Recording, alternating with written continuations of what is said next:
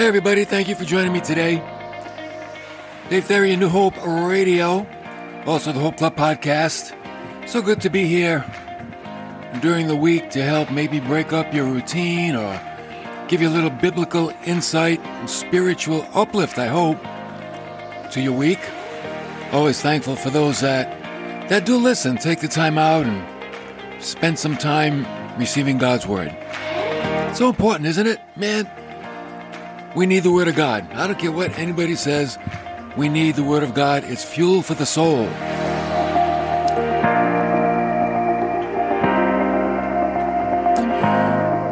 If there are three things every Christian needs to know, and not only know, but you know what? Be convinced of.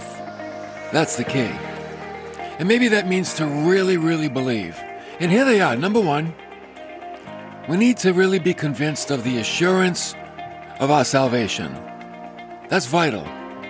Number two, we need to be convinced of the love of God.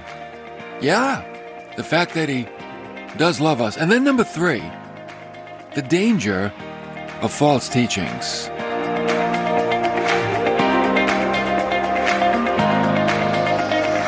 Aren't they important? I think so.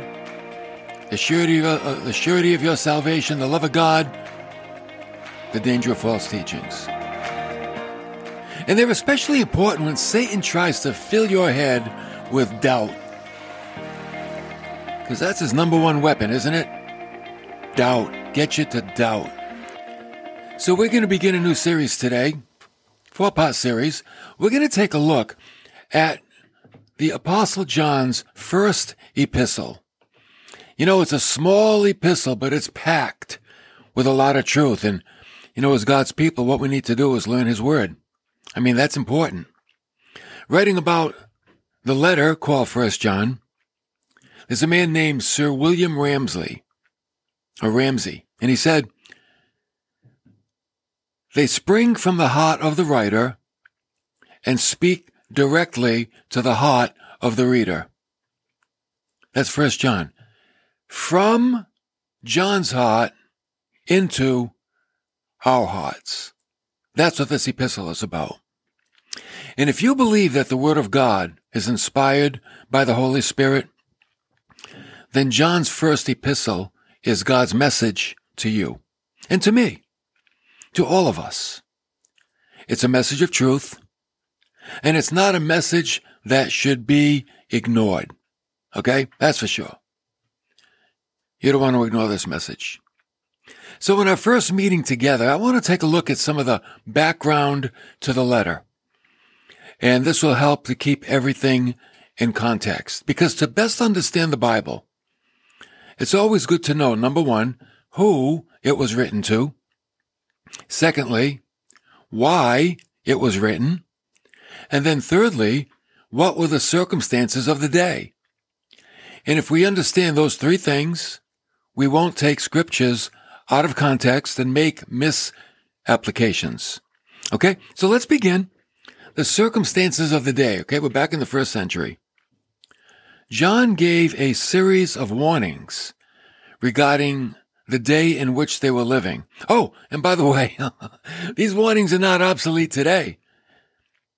Isn't it interesting about God's Word? Written 2,000 years ago, but man, is it relevant today? It's timeless. Some people say, oh, you know, the Bible needs to be updated. It's obsolete. No. God's Word is timeless. So here's kind of like an overview of the warnings that John gave in this epistles. 1 John 4, verse 1. Beloved, speaking to Christians, right? Do not believe every spirit, but test the spirits to see whether they are from God. And this is why. Because many false prophets have gone out into the world. Okay? So don't believe everything that comes down the pike. Check it out. Then he said in 1 John 2:26, "These things I have written to you concerning those who are trying to deceive you." Ain't that a kicker? There are people that are intentionally trying to trip up Christians. deceive Christ followers. I'm like, why do they want to do that? They're out to deceive. So that's why John says, I'm warning you. Then again, he said in 1 John 5:21, little children, guard yourselves from idols. Yeah, what's that? A misapplied affection. Make sure your affection doesn't go in the wrong direction. Okay? Affection goes toward God. And if you get distracted and derailed, you're going to find yourself loving the wrong things. That's part of John's warning. He said in 1 John 2:21, I've not written to you because you do not know the truth, but because you do know it, and because no lie is of the truth. So John is saying, you as believers, right? You believe the word of God. You're a follower of Christ. I want you to know something. No lie is of the truth. You can't mix the two. So if you know the truth, stay with it. Okay? Don't sway. Don't vacillate from the truth. People can do that. You know why? Because of sentimentality. Oh, we can be sentimental. And sentimentality causes people to sway from the truth. Let me give you an example. And I know it's a difficult thing in life. Homosexuality. We know what the Bible says about homosexuality. It's not the way of God. And it leads to disastrous results. But sometimes a Christian, a Christ follower, who love God, you have a family member that's a homosexual. They're engaged in homosexual activities. And what happens is they can sway from the truth and become sentimental. And because of love, condone the lifestyle. Let me tell you something. If we contradict truth, that's not love.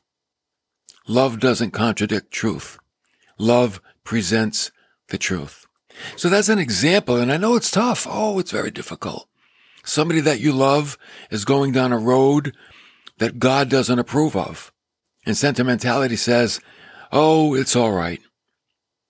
So we have to be careful. Don't sway from the truth. You're not helping anybody, and you're not doing anyone a favor by being sentimental and leading people astray, if you believe the word of God. John said in 1 John 4:4, you are from God, little children, and you've overcome them, because greater is he who is in you than he who is in the world. See, Christ made us an overcomer. Live in it. Live in the fact that you have overcome the world and the things of the world. Oh, and the philosophy of the world. Okay? Here's another warning. 1 John 5:13. Man, this letter is full of warnings. John said, these things I have written to you who believe. You believe in the name of the Son of God, so that you may know that you have eternal life. In other words, don't let Satan doubt your eternal salvation. John says, I want you to know that you have eternal life. That means it's a certainty. It's a permanent condition. And there are those that might try to tell you, well, you know what? It's not permanent. It depends on you. Here's the great thing about salvation. It doesn't depend on us. It depends on God. We are sealed by the Holy Spirit. We're not holding on to God. God is holding onto us. So our salvation is secure. And John says, listen, I want you to know that. I want you to go through life knowing that you're safe with God. And yes, you might have a bad season, and you're not going to do everything right, but you are still safe with God.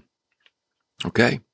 And 1 John 1:4, he said, see, John gives many reasons for why he wrote what he wrote. He said, these things we write, so that our joy may be made complete. What's the joy of John? That he sees his children walking in the truth. When you walk in the truth, you know what you are? Free. The truth will make you free. Okay? So those are some of the warnings that were found in this first epistle. There are some themes in this epistles, some topics of discussion. Okay? There's a theological theme, and that is where the divine and the human meet together in the person of Jesus Christ. Now, as Christians, we understand, yes, we know that. But let's go back to the first century. There was a group of people called the Gnostics, Gnostics, and they believed God could not have a material body. So this led to a rejection of Christ as God. That if this man came on the scene named Jesus Christ, and he had a material body, and he claimed to be God, that's not true. That's what the Gnostics said. Because they believed all materialism, anything that's material, contains sin. And if God had a body, that would make him sin, so they rejected Christ as God. So that was one of the major themes of the epistle. There's also an ethical theme in the epistle, that regeneration results in a changed life through the work and the indwelling of the Holy Spirit. Are you with me on that one? Do you believe that? I think many of you do, because your life has changed. Sadly, there are those that name the name of Christ and they never change. Are they saved? I don't know. But the ethical theme, regeneration results in a changed life because of the Holy Spirit that's in you. Now, here's the problem. The intellectuals of that day, who were the Gnostics, they failed to live a life conducive to the faith. To them, it was all about knowledge.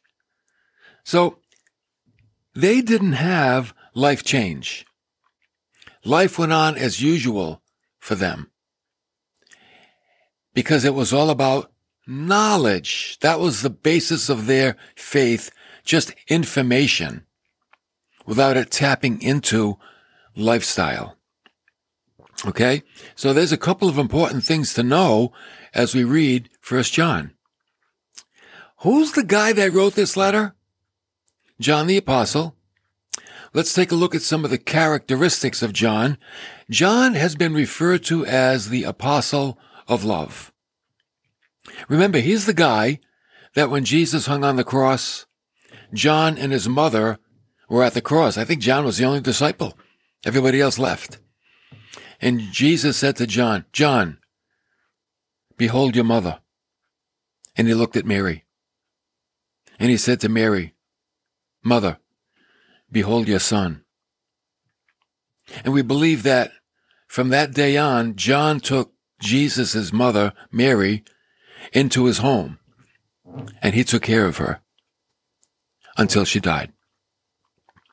And perhaps John was more like Jesus than any of the other disciples. So in this epistle, 7 times he uses the phrase, little children. John was very endearing, wasn't he? To say, beloved, and he's talking to adults, but little children. He saw them as his children, he being their spiritual father. John is called the most passionate book of the New Testament, the Epistle of John. And truth is equally important to him. See, when John wrote, there's no shading of issues. For instance, he talked about light and darkness, life and death, love and hate, truth and falsehood, God and the devil, the Father and the world. He's very, let me say, direct in his writings. Okay? So, he wasn't, again, sentimental. Love is direct. Love doesn't beat around the bush. Love doesn't pussyfoot around truth. Okay? So John, being the apostle of love, he was still direct. It wasn't about hurting someone's feelings, because truth does hurt if we don't want it. Love gives the truth. You know why? That's what love does. Love isn't sentimental. Sentimentality can lead people astray. But the truth brings the benefit to someone's life. The truth is, don't swallow that razor blade. You'll cut yourself. You'll cut your throat. That's truth. Sentimentality is, well, if you're going to swallow the razor blade, put some jelly on it. That's sentimentality. Truth is, don't do that. It'll kill you. That's truth. And John loved people so much, he gave them the truth. And when we really love people, we give them the truth. And I'm going to tell you something. Truth contradicts the world. You better get used to it. It's always been that way, and it is that way more than ever today. And we have an uprising today and a change in our culture. And truth is going to become more offensive to people. But it doesn't change the fact that it's not truth. Okay? As followers of Christ, you have to stick with the truth.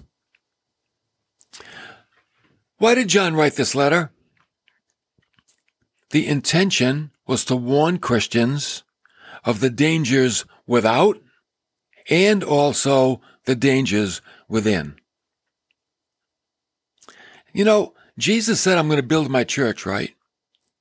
And I know the devil heard him. And he's like, oh yeah? You're going to build your church, huh? Well, I'm going to be around and I'm going to make that work really difficult. I'm going to steal bricks. I'm going to pollute the cement.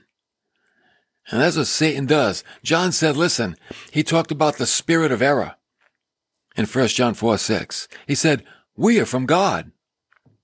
He who knows God listens to us. He who is not from God does not listen to us. And by this we know the spirit of truth and the spirit of error. Boom, there it is. Those that have the spirit of truth want what God says. Those that are in the spirit of error, they're like, no, man, I don't care what God says. I don't believe what God says. I'm going to do something else. That's the spirit of error.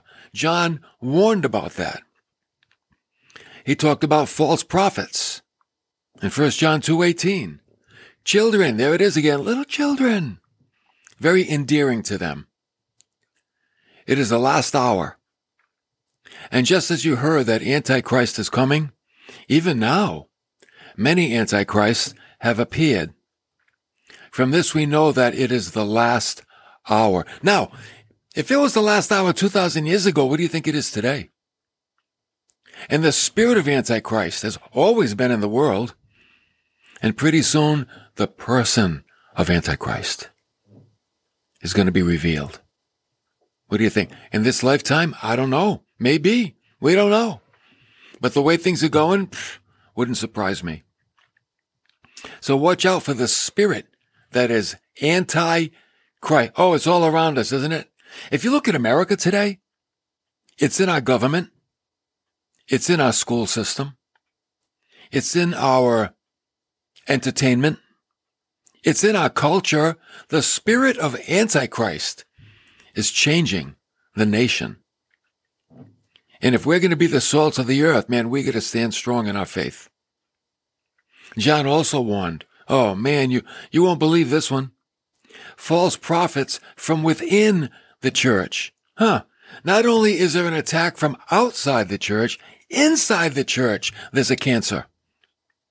He said, beloved, do not believe every spirit, but test the spirits to see whether they are from God. Because many false prophets have gone out into the world. False prophets. There's that dirty devil. What's he saying? I'm going to steal bricks and I'm going to pollute the cement. I will do everything I can to stop Christ from building his church. You think we need to be awake? You think we need to be alert concerning our faith? So this little epistle was written to arm the church against the spreading influence of some forms of Gnosticism. Okay? And again, Gnosticism, it's the word gnosis, Gnosis, and it means knowledge. And what do?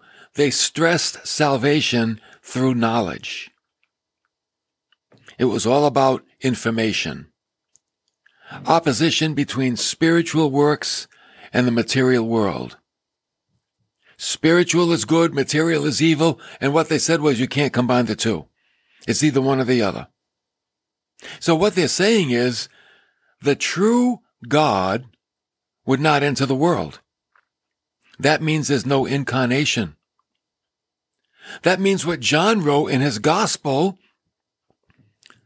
God so loved the world that he sent his only begotten Son. They would argue against that. They would say, his only begotten Son? No way! That makes him a material being. And all material beings have sinned, so there's no Jesus. Oh, wait! If there's no Jesus, there's no Savior. So how do you get saved? They would say, through knowledge, through the accumulation of information. But wait a minute, didn't James say, hey, the demons believe, they have a lot of knowledge, they saw Jesus in heaven, and they're not saved. So that's why we have to be so careful on what we hear. John started off right out of the chute in 1 John 1, verse 1. What was from the beginning, what we have heard, what we have seen with our eyes, what we have looked at and touched with our hands concerning the word of life. He's complimenting what he said in his gospel. The word became flesh. Don't let the intellectuals sway you from that. The word became flesh. We witnessed him. We watched him. We talked with him. Where did this Gnosticism come from? It appeared on the scene way, way back, early in the 2nd century. And it caused a big problem in the early church. And many of the early church fathers wrote volumes against it. And by the way, the Gnostics, see, here's the kicker. They claimed to be Christians. They did. But see, they lived carnal lives. They weren't the salt of the earth. They lived carnal lives because what they said was there was no hope for the material. So they placed an emphasis on the immaterial or on teaching. Oh, what a convenient way to live. I can do whatever I want with my body as long as with my head I worship God. How convenient. Their gospel was saved through knowledge, not through faith in Christ. So the first epistle of John, I want you to picture a spiral staircase because it spirals in thought. Okay? It doesn't go from point to point in a straight line. It goes round and round like a spiral staircase, revisiting itself.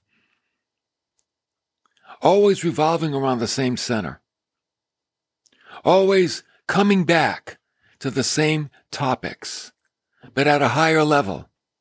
Though he revisits the same themes, he brings the reader higher and higher and higher. So I want you to think that you're really getting grounded in the faith when you read 1 John. Talks about Antichrist, eternal life. Then he works his way up to brotherly love. Then testing the spirits. Then eternal life. Oh, it goes on and on. Okay? So it's a good letter to read. It's a short letter. It's only 5 chapters. And it would do us well to read it and think on it and meditate on it. Okay? Because, see, John's writing consists of some very important and practical aspects of the Christian life. It talks about doing righteousness. See, faith must be lived out. Faith is not a head trip. It's something that we live out. It talks about loving one another, That's the staple of the church. It's what holds us together. Love. It talks about believing that Jesus is the Christ and he's come in the flesh. So try to stay with me for the next few days as we learn these things together.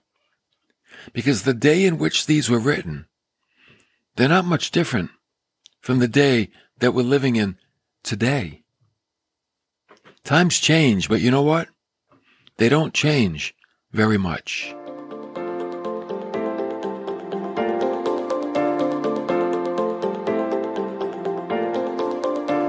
People will always be people, but thankfully, God will always be God.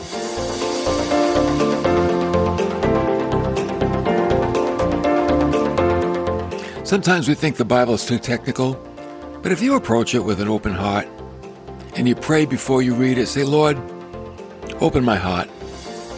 Teach me some things. Remember, it's letters. Letters are not meant to be complicated. They're meant to be understood. 1 John is a letter, and you can understand it if you desire to and if you approach it in the proper way. And you can catch these messages later on at the Hope Club podcast. And you can support us as well. Go to newhoperadio.live, click the menu bar. All the information is there. But the Hope Club podcast, go back and revisit. These are great Bible studies, and you can share them with others in your own groups. Think about that. What we want to do is grow in the knowledge of Christ through His Word. So thank you for coming along, and we'll see you next time as we continue with 1 John.